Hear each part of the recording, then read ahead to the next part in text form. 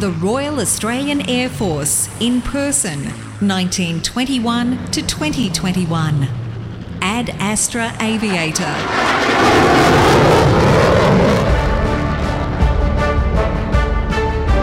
This is a series of podcasts recounting the personal stories of veterans and their families. The narrator is Gareth McRae, OAM.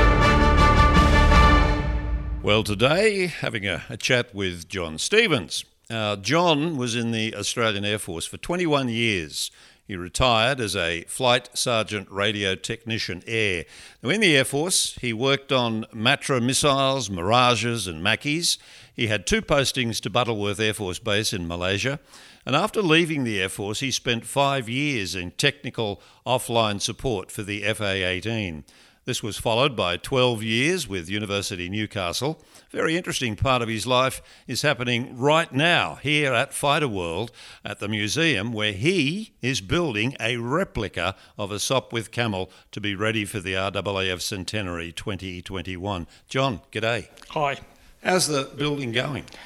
I was down there a little while ago putting the second coat of filler on the last wing that we're painting. So the fuselage is finished. We've got 2 wings finished. We've got 1 which is about to be painted, and the last one we're leaving uncovered so you can actually see the intricacies of the way it's built. Great. Because we have built it as close to original as possible. Did you have the plans? Yes. There was a gentleman in the United States that bought the microfiche with all the original plans, and he redrew them because this was in sheaths of individual diagrams, and he redrew them into 6 sheets of 2 metres by about 900 mil paper and print them all out. And they're still available. It's Replica craft. Right. Is that what it's called? Yeah. So, stuff like that one. Getting the bits and pieces for it, how difficult has it been getting all what you need to put it together? We had to manufacture everything ourselves. Here at Fighter World? Well, I did most of it at home to start with. The manager before the manager we have now was interested in early aircraft, and he... Speaking of early aircraft, yes. there goes a current aircraft. It's such a wonderful sound you get here at Fighter World. So, go on, continue with that. Yeah, he wanted to have something from the First World War, so I looked around and found information on the Clerget 9 engine, which was the engine most commonly used by the Allies, rotary engine. They had others, but and it was fairly easy to build, so I knocked up a replica of it, and it took me about 2 years. This was 11 years ago. Oh, gosh. The replica that you're building, will it be a static one, or will it actually work? Purely static. Purely static. No, the engine is made of plastic and wood. In fact, the main hub of the engine is a plastic wash tub from Bunnings. inverted and bolted on it, look, and you wouldn't know. Yeah.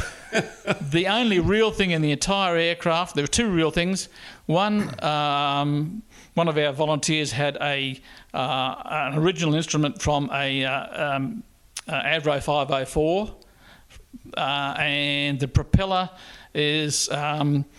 was for an Larone 80 engine. Gosh.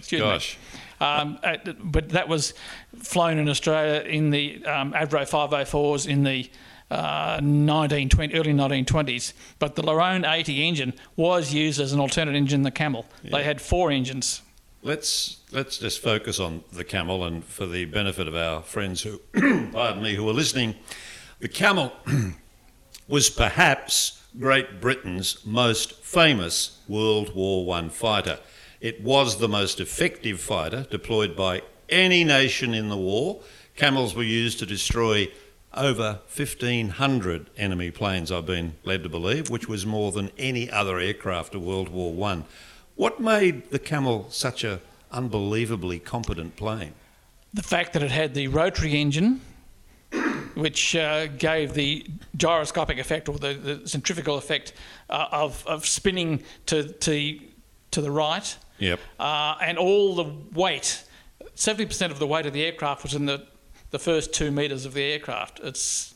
So you've got all the weight in the front, and you've got the engine that spins to the right. So the pilot would see somebody in his tail, he would throw it to the starboard. And you know, anything, if you remember your physics from high school, a gyroscope, if you put pressure on it, it precesses 90 degrees to the direction of rotation. So he'd throw it to the right, the aircraft, the nose would drop. And nose drop, he'd pick up a hell of a lot of speed. They weren't particularly fast aeroplanes. 115 miles an hour, I think. Roughly, yeah. Depending which engine it was using. Yeah. And he'd be back behind the aircraft behind him in 4 or 5 seconds. They were so fast. So they were shooting down roughly 3 or 4 to 1, depending on which book you read.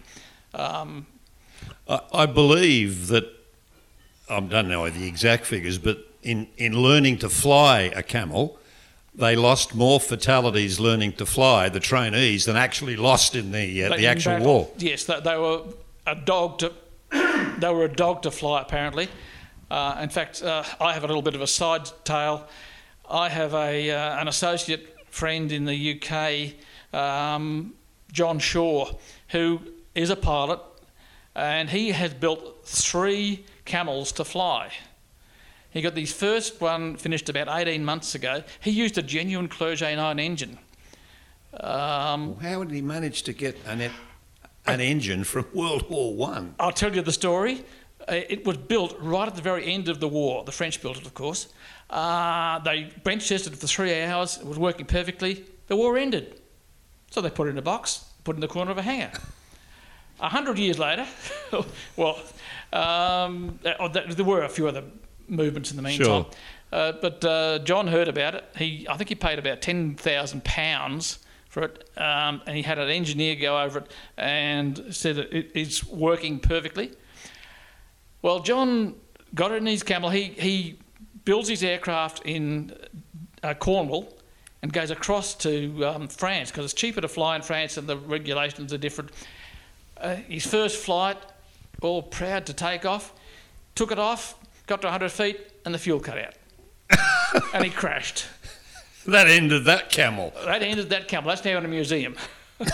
In pieces or put back together again? The wings got... The fuselage, it just splayed the wheels. The wheels, yeah. and the wings sort of came off because the wings are only held on by a couple of bits of 1/8-inch steel rod, or sorry, 1/4-inch steel rod. Anyway, he rang up the Veteran Association in New Zealand, and they've got a pilot there, I can't think of his name, an American who has flown real Camels and the replicas, and they were talking together, and this fella said, you took off and you do this? No. Yes. Did you do this? Yes. Did you do this? Oh, no. Something about the mixture. I'm not a pilot. So it really was a difficult thing for Absolutely, yes. And given that back in World War One and in the early 20s, there weren't a lot of people with experience in flying. Well, you've got to remember that the Camel was built 13 years after the Wright brothers. Yeah, it's amazing. That's how close it was. Well, let's go back to the beginning. What can you tell me about Thomas Sopwith, the man who actually manufactured the aircraft? Tom Sopwith was born to a fairly wealthy family. He was a bit of a playboy. He had a problem all his life. When he was 10 years old, he was out with his father hunting, had a rifle across his lap, and went off and killed his father. Okay. So that was in 1899, I think it was. Tom inherited the wealth of the family. He had a yacht. He was actually involved at one stage in the America's Cup, the British challenge for the America's Cup. It was about 1910, I think. Don't quote me because memories. Yeah, roughly. Yeah, roughly 1910. He actually saw a demonstration of an aeroplane at Brooklands in the UK. It's south west of London, about 10 miles southwest of London. And he said, I like that. I've got to learn to fly. So he essentially taught himself to fly. He crashed several times. He had a rebuilt Wright brothers aircraft, a sort of slightly upgraded. That was his first aircraft. And he decided he was going to build some aeroplanes in about 1912. He thought, I'll make a few dollars and make some aeroplanes. And he opened his small factory. And then out of the blue, a fellow from Australia, Harry Hawker, who was a motorbike mechanic from Melbourne. He left school at 10. He'd become a manufacturer of helping manufacture motorbikes, and he saw an aeroplane demonstration in Melbourne in about 1910. I'm not sure if it was Harry Houdini or one of those people. And he said, I've got to get involved in this. So he hops on a boat, goes off to Britain, gets a job with Sopwith as a mechanic. And after a few months, he got quite friendly with Tom Sopwith, and he said, teach me to fly. So Tom took him out. Tom had licence number 31 in Britain. Great Jesus. Yes. And so Tom gave him 3 lessons on this Wright brothers upgrade. And Harry Hawker took off. 6 weeks later, he held the world endurance record of 8.5 hours, and he was sitting on a cane stool without a belt, just sitting there. And he took a couple of cans of fuel to refuel the engine. And about a year later, he held the world altitude record, which at that stage was about 4,000 feet. So he turned out to be one of the best pilots in history. Really? He was the person that worked out how to get out of a spin. Now, I did about 6 hours of pilot training before I quit. I discovered women. But yeah. This is back 55 years ago. But he actually worked out what caused the spin, put himself deliberately into the spin and pulled out of it. And he was the first person, up until then, if you wanted to spin, you were dead. Did he get back together with Sopwith? Oh, yeah. He became the chief test pilot for Sopwith, and he worked for Sopwith as an engineer. He helped design the Camel. It was Herbert Smith was the main designer. So did the Aussie, was he mainly responsible for the motor? No, even though he was a motor mechanic with motorbikes. Motorbike, but no, he helped design the whole thing. By that stage, he was an advanced pilot. Only 4 years after he learned to fly, but he tested all the Sopwith aircraft, types of aircraft built during the war, and from Tom Sopwith's initial, I think I'll build a small aeroplane factory. He built 18,000 aircraft for the British during the First World War. Wow. Thank God for the Aussies. Then the Brits turned sour. After the war, they decided to back tax all the aviation companies, and Sopwith went broke. And Sopwith, with Harry Hawker, decided to make a motorbike company. It didn't work. And about a year after that, 1920, they produced Hawker Aviation, because they couldn't call it Sopwith anymore. Because he'd been bankrupt. He'd been bankrupt. So it was Hawker Aviation. 2 years later, Harry Hawker got killed in a crash. Aeroplane crash? Although there was some suspicion he had health problems coming in, and it might have been a deliberate crash. Nobody's ever confirmed that. But Hawker went on to produce several aircraft between the wars. He produced the Hawker Hurricane in the Second World War with Tom Sopwith. Let's just go back to World War One and the Camel itself. Were Australians flying the Camels as well as English, or? Yes, the Australian Flying Corps was only being established in France in late 1917, middle 1917. Yep. It had actually started about a year before that, but they started in Australia and went to Britain. there were 8 squadrons. 4 were in Britain as training squadrons, and 4 were flying aircraft in the Western Front. The only one that flew Camels was 4 Squadron, which is still on the base here at Williamtown. So Australians were very much involved as pilots in those. Yes, there were quite a few Australian pilots flying for it was the Royal Flying Corps then, it wasn't the RAF. It did become the RAF in late 1917, I think it was. It became the RAF in 1921. No, this is RAF. You're talking about the RAF or the RAF? Yeah, sorry, right. Yes. It actually was formed a combination of the Naval Flying Corps and the Royal Flying Corps. Mm-hmm. And it's actually the person who started it or who aimed it in the right direction was Winston Churchill. A great Prime Minister and a great war leader. Why is what you're doing here at Fighter World with the Replica, why is that so important? Because there are very few camels, authentic camels left in the world. There are, depending on which book you read, 8 or 9 genuine camels left. 2 are in flying condition. One's in New Zealand, one's in Britain.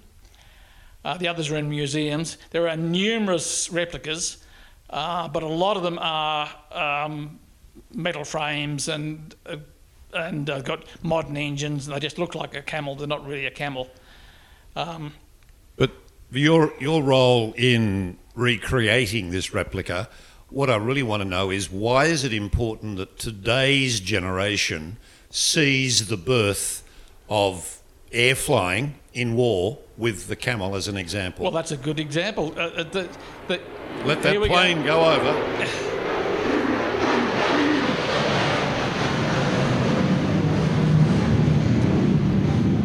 The Camels certainly don't sound like that. So again, why is it important? To show the world that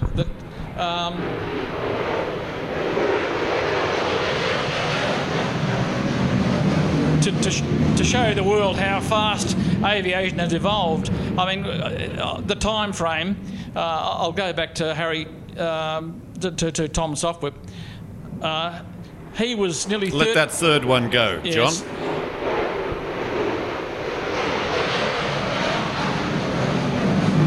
And we'll just hold to see if there's going to be a number 4. There isn't. No, he was. No, there is. There's a 4th. I knew there'd be a 4th. It's all good fun.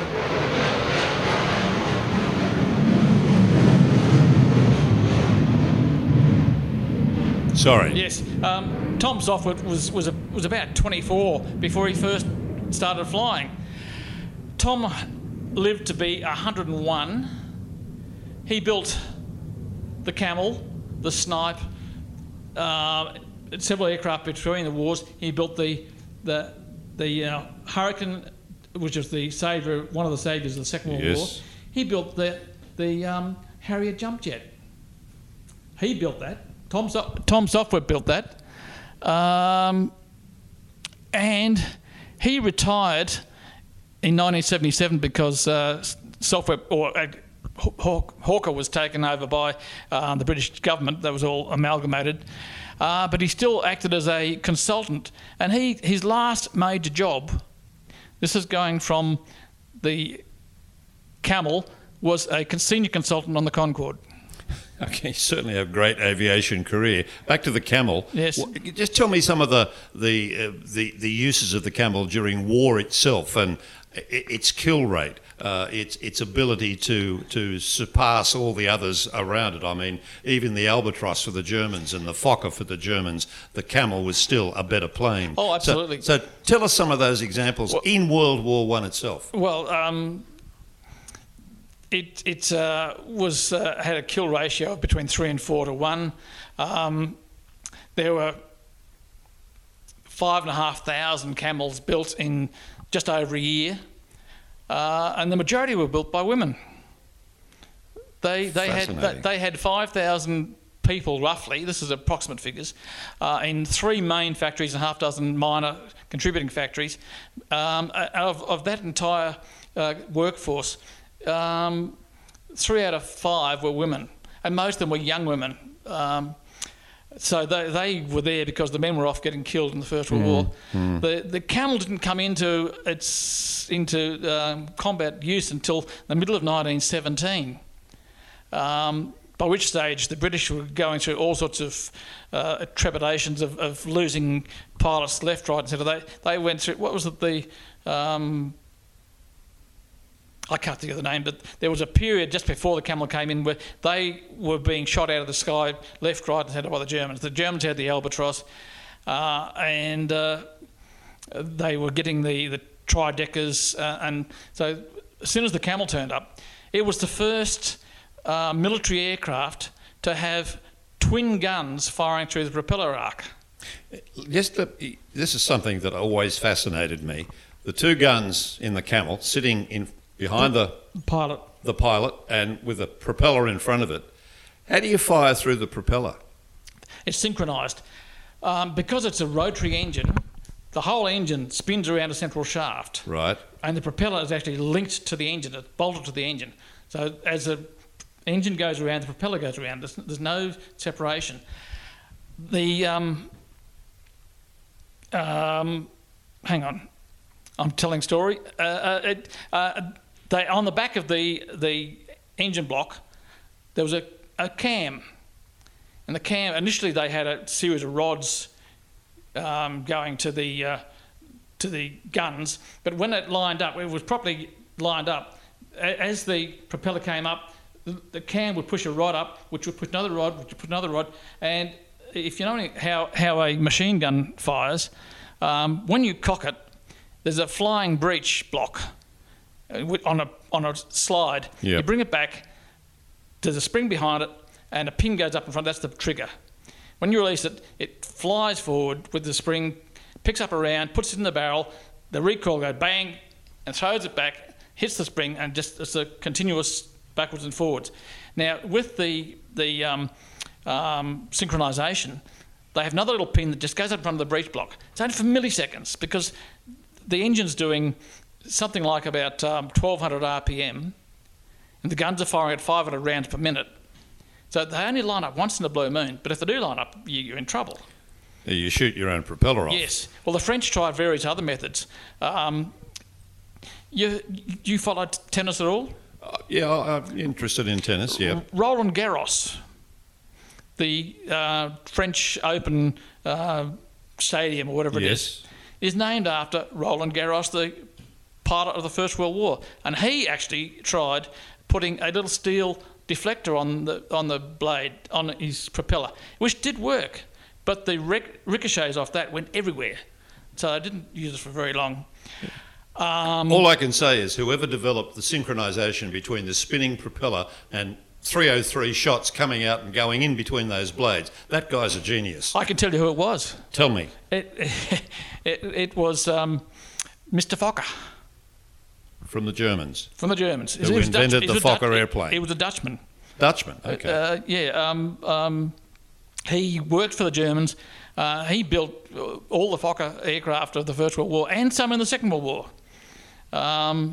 But he developed that system, and the Brits found a crashed aeroplane and they saw that and they improved on it because the Fokker only had a single gun shooting through the propeller arc, and they worked out a system where they could have a double gun. So the Camel had a twin. Camel was the first. The Germans followed it very quickly, but the Camel was the first to have twin guns firing through the propeller arc. And what about some of the engagements of Camels with German fighters, the Albatross and also the Fokker? You have any historical knowledge about that? Not a huge amount. I know that the Red Baron was supposedly shot down by a Camel, but he wasn't. No.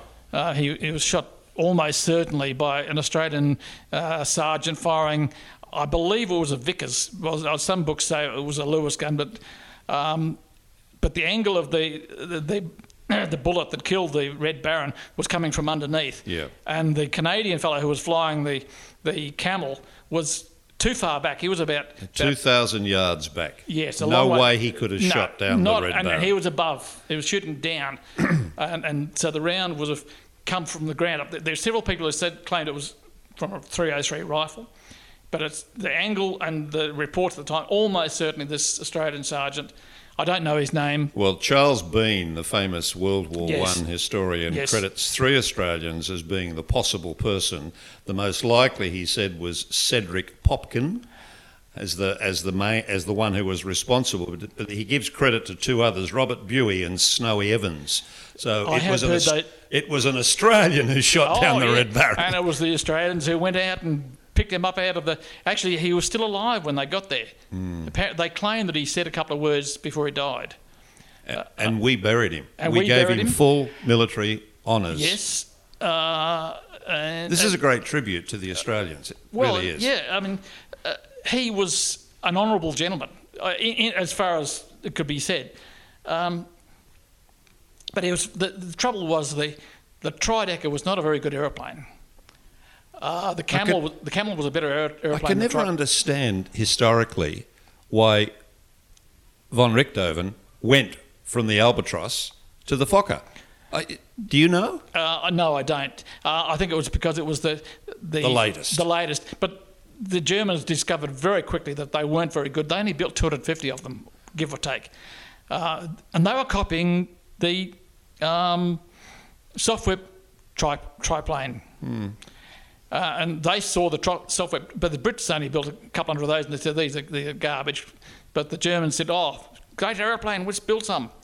They were more manoeuvrable than the Camel, but the vision, his sighting, he had 3 wings and the middle wing was right across his vision. His vision, yeah. And he had trouble, apparently landing, they were cows. Do you know the reasons why Thomas Sopwith had the Buffalo, he had the Camel, he had the Pup, he had the Snipe, and he had the Strutter?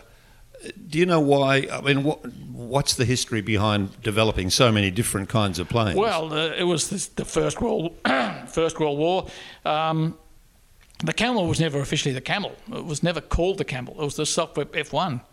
And why did they call it the Camel? Because different stories. Some say it was actually in the squadrons. I heard that it was actually at the factory that a military man came down to observe the coming off the production line. And he said that aluminium hump over the guns to keep them from freezing looks like it makes it look like a camel.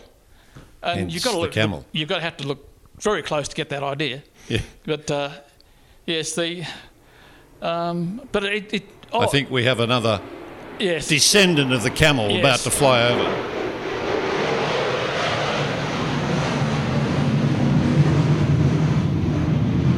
We'll just make sure that a number 2, 3 and 4 doesn't follow, and then we'll continue.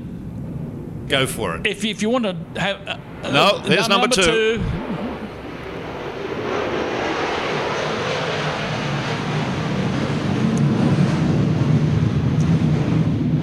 And we'll just pause to make sure there's not a number 3. I love the sound. I could live here.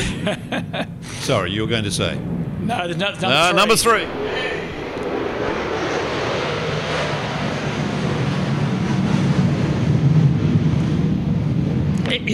If you want stories about the use of the Camel, a little known fact, the Camel was the first aircraft to fly off an aircraft carrier and go into combat. Oh, I didn't realise that. Yes. Off a British aircraft carrier? Off a British aircraft carrier. They converted a cruiser that was in advanced stage of production and put a flat top on it. Now, they never quite worked out how to land on it. But they actually, in the last few months of the war, there was a Zeppelin base in Germany, up near the Danish border. Yes. And they were still having the occasional swing at London from this base. So they got 7 Camels, because they're a slightly different version. They had slightly shorter wings, and they had Bentley BR1 engines. Now, Bentley, the same fellow that built the Bentley motor car, was an engineering officer in the Royal Navy. And he saw the Camel and he saw the Clerget engine. And he said, that's not very efficient. I can do better than that. So he took the Clerget, converted it. He took the Clerget had cast iron cylinders, and he converted those into aluminium with a make it lighter, yeah. with a steel insert. Very modern idea, and a bunch of other modifications.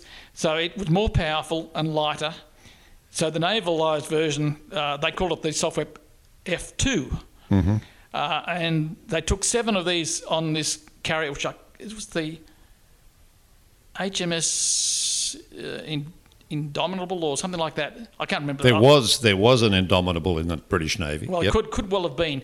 And they stood off the coast of Germany, and 7 aircraft took off. One had to turn back. He had engine problems. Now, the whole idea was they weren't going to land on the aircraft carrier. The idea was they'd come back because they were cheap aircraft. They'd crash into the sea and they'd be picked up. And that's what he did. So six carried on with the attack. They had 2 50-pound bombs each. And they actually attacked the main Zeppelin hangar and put a couple of bombs through the roof, and they destroyed a Zeppelin. And they bombed another plant which had supporting equipment, etc. And the Germans didn't know what the hell to do because they were expecting any attacks coming from the land. Yeah. They had no idea, and they saw these things coming over, and they thought they were German aircraft because they didn't have any, like a seaplane, have a big boat affair underneath. Sure. And so they thought, where the hell are these? So they didn't shoot at them. They had only a couple of machine guns, and they came in 2 attacks, caused a lot of damage. Nobody got hit. But when they were flying back to get picked up, one disappeared. One of the 6 disappeared. They don't know whatever happened to him. And 3 of them discovered that they were getting low on fuel, so they diverted to Denmark. And they were interned for the last couple of months of the war. The 2 got back to the aircraft carrier, and they crash landed the sea, and they were picked up. But that was the world's first land attack on the enemy. Well, first, from the air. From the first air. Aviation from the sea. The first aircraft carrier-borne attack in history. Amazing. Your job, John, at Fighter World, it sounds fascinating, and the fact that you're putting together a Camel. A Sopwith Camel, I should say. Sopwith Camel. Yeah, is Sopwith F1. So for 2021 and the centenary, what do you see the role of Fighter World being in this very important year? Probably to show that the history of one of the best air forces in the world. It's a little known fact that at the end of the Second World War, we were the 4th biggest air force in the world. I think we were the 2nd formed air force in the world, nationally. But I talk about size. Yeah. At the end of the Second World War, number 4 in the world. We were 4 in the world.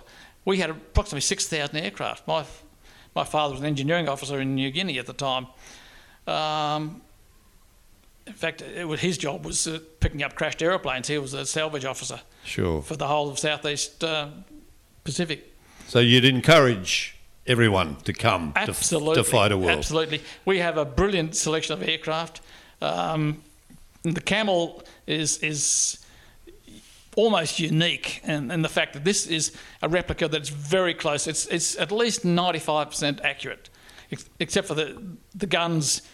The guns are made out of 100mm water pipe, but it's amazing. That's the diameter of the Vickers gun. I got plans of the original Vickers gun, and it is made to scale.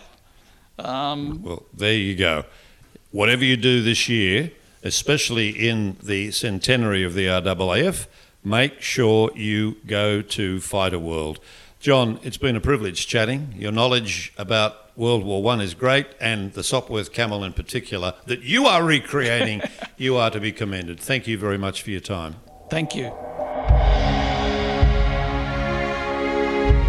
Globally, the RAAF has between 500 and 700 people on operations every day, contributing to coalition operations, peacekeeping, and humanitarian and disaster relief. The RAAF takes pride in its service. It has a history of endeavour and sacrifice, which has won it a place in the hearts of all Australians and a position of respect among the armed services of all Australia's allies. The RAAF will never tarnish its record. It carries on in the proud tradition of Per Ardua ad Astra.